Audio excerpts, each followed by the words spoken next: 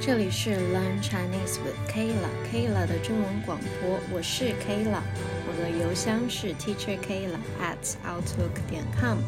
如果你有任何意见或者是建议，欢迎给我发邮件。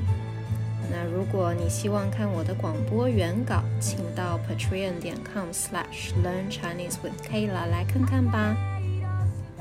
Learn Chinese with Kayla 是为学习中文的各位提供的一个免费广播，在网上可以收听到的音频都是可以免费获得的。但是如果你希望看广播原稿的话呢，需要在 Patreon 上面付费才可以看得到。同时我也开通了推特，有时候我也会更新一些有趣的内容。如果你感兴趣的话，请来关注我吧。我在推特上面的名字也是 Learn Chinese with Kayla。 今天是2020年11月29号星期天。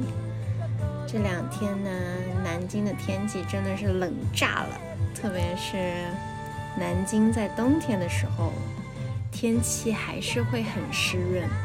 那好处呢，是这样的天气对皮肤很好，天气湿度大对皮肤很好就皮肤都是湿湿润润的。但是坏处就是这样的天气特别冷。我在之前的广播里面好像也说过，这种冷就是冷到骨头里面的冷。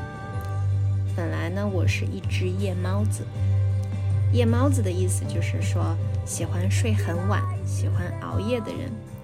但是这种天气也是让我想每天就早早的上床睡觉啦。所以我们说被窝果然是冬天最美好的地方。今天的背景音乐来自于各位的艺术家。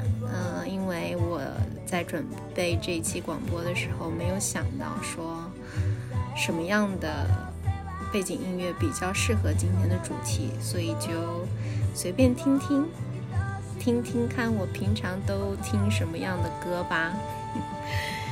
说到今天的主题，线上教师。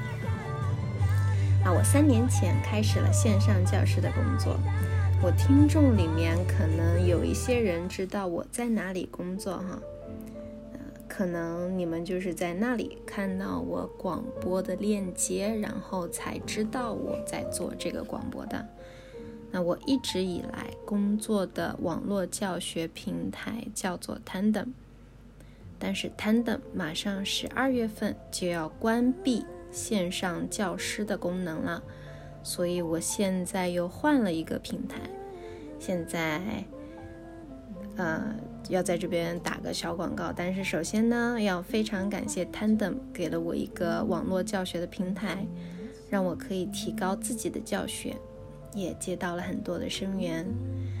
我的新的教学平台叫做 Verbling， V-E-R-B-L-I-N-G Verb 和 Ling Verbling。 那我在这里做中文教师。如果你希望学中文的话，请到 Verbling 来找我吧。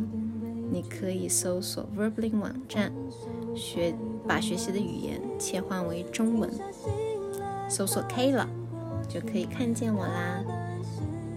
现在的网络科技发展的越来越快，我3年前是完全想不到我现在可以天天不出门就能够工作，也想不到在家里就可以和世界各地的人对话。教汉语。在开始网络教学之前，我曾经在本地的一家国际学校工作，但是因为种种原因，我从这家学校辞职了。当然，薪水也是各个原因中非常重要的原因之一。辞职以后，我有2个月的时间待在家里面，什么也没有做，就休息。有一个词叫做家里蹲，家里蹲的意思就是说在家里面蹲着，通常是指在家里面不工作的人。但是这个词因为听起来非常的西化，感觉像一个西方来的词，我们把它翻译成中文一样。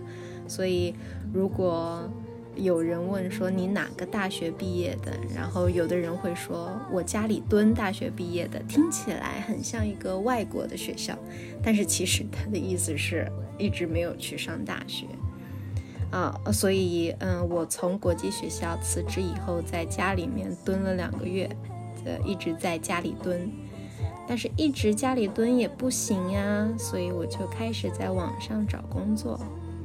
当时呢，投了很多简历，很多网站因为我没有网络教学的经验，没有接受我。最后唯一一个接受我的网络平台就是 Tandem。通过2轮面试，先是筛选简历，然后 Tandem 的 Tutor Manager 找到我说我的简历看起来不错，问我可以面试吗？于是我就到 Tandem 参加了他们的面试，也是一个网络的面试。面试有2个部分，因为 Tutor Manager 说英文，所以首先英文对话是一定要过关的。他问了我一些基本信息，比如说我从哪里来，我有几年的教学经验，我的学生都是什么年龄段的，这些是一些基本信息。第2部分，他让我说一些曾经有过的有趣的教学经历。网络教师的面试不会有学校的老师教师面试那么严格，学校里面的老师因为学校要保证最好的教学质量，学校的面试都是需要老师上一堂正式的课的。但是因为平台只是给你一个可以上课的地方，它对你怎么教书它是没有一个很严格的要求的，所以它不会有那么严格的面试。但是我面试过的网站除了会让我录一段教学 demo 以外，还没有说让我上一节课。所以通过了面试以后，我就成为了 Tandem 上面一名正式的教师。在成为一名正式教师后，我觉得这份工作来得好简单啊，觉得自己轻轻松松就得到了这份工作。然后在我开始网络教学以后，我才知道为什么网站都不会在面试的时候有很高的要求，因为面试只是让你得到这份工作，让你自己的资料可以在网上被学生看到。但是开始教学以后，怎么样留住学生，怎么样让自己有更多的学生，才是这份工作真正的挑战。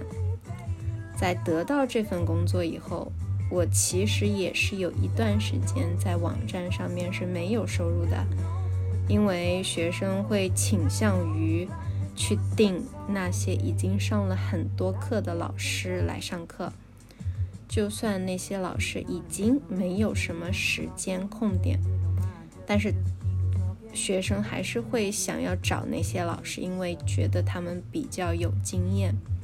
但是新老师因为没有什么课时，学生会觉得你没有经验，所以一开始学生会非常少。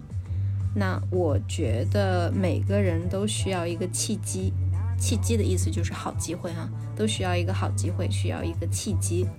有一个学生觉得你的教学方法比较适合他，然后和你开始规律的上课，再和你订课，接着才会有更多的学生愿意来和你上课。所以没有学生的这个阶段，基本上是每一个线上教师都有的过程，除非是那种会给你分配学生、分配课程的那种教学网站，那肯定是可以保证你的收入的，但是对你的要求也会更高一点。我现在其实也在经历一个这样的过程，虽然我在 Tandem 上面是一个老教师，但是我在 Verbling 上面还是一个新人。所以我在 Verblink 上面的课时都是空的。那在这个阶段，我也需要一定的时间来积累自己的生源。如果你是一个网络教学的新老师，而且你现在生源很少，先不要着急，你现在的任务是备课，把自己的每一节课都好好准备。当有学生来的时候，给他们最好的一堂课，后面的学生肯定会越来越多的，所以不要着急。那说到备课的这个问题，因为网络教学基本上都是1对1的教学，但是1对1教学对于老师的要求其实是比大课堂教学的要求更高的。因为你的学生，特别是学语言，你的学生是不同国家的人，每个人的水平也不一样，甚至是每个人的要求也不一样。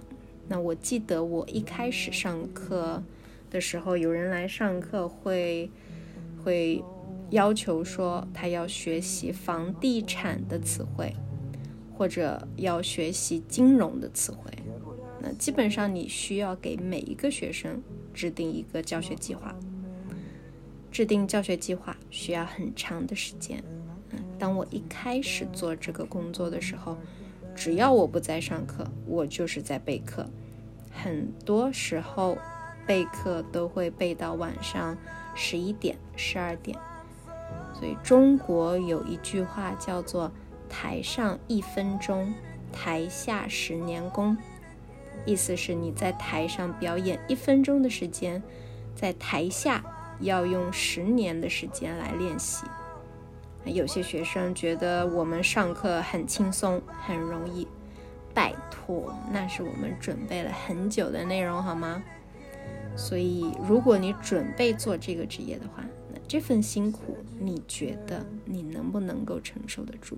但是一开始是这样的，当你准备了足够的资料以后，你会发现你的学生是有这个类型和那个类型的。那一个类型的学生，你其实是可以用一份教材，在2到3年以后情况会变得稍微好一点。那因为线上教师算是自由职业，很多的时候都需要在家办公。自由职业有很多好处，在保证收入的情况下，你可以在别人工作的时候出去玩，不用每天起很早赶公交上班，也不用去做老板给你安排的事情。但是自由职业有一个很大的缺点，就是没有同事，你的社交很少。那像老师这种工作还好，因为老师本身上课就是可以和别人沟通的。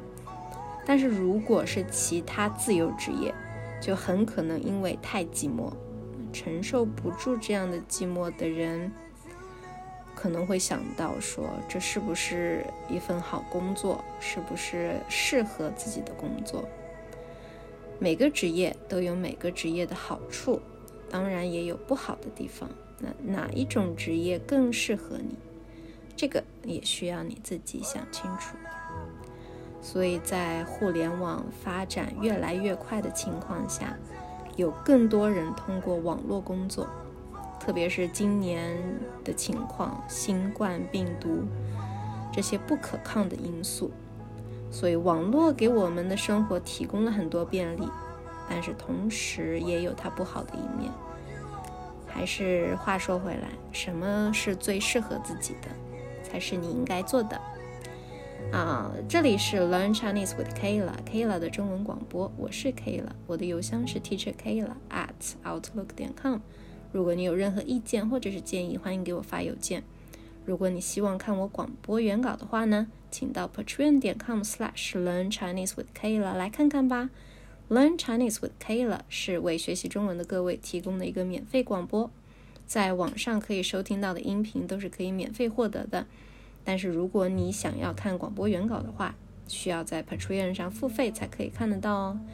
同时我也开通了推特，有时候我也会更新一些有趣的内容。如果你感兴趣的话，请来关注我吧。我在 Twitter 上面的名字也是 Learn Chinese with Kayla。今天的广播是关于线上教室。如果你有什么感兴趣的话题，想要我在广播里面讨论，来告诉我吧。今天的广播就到这里，拜拜。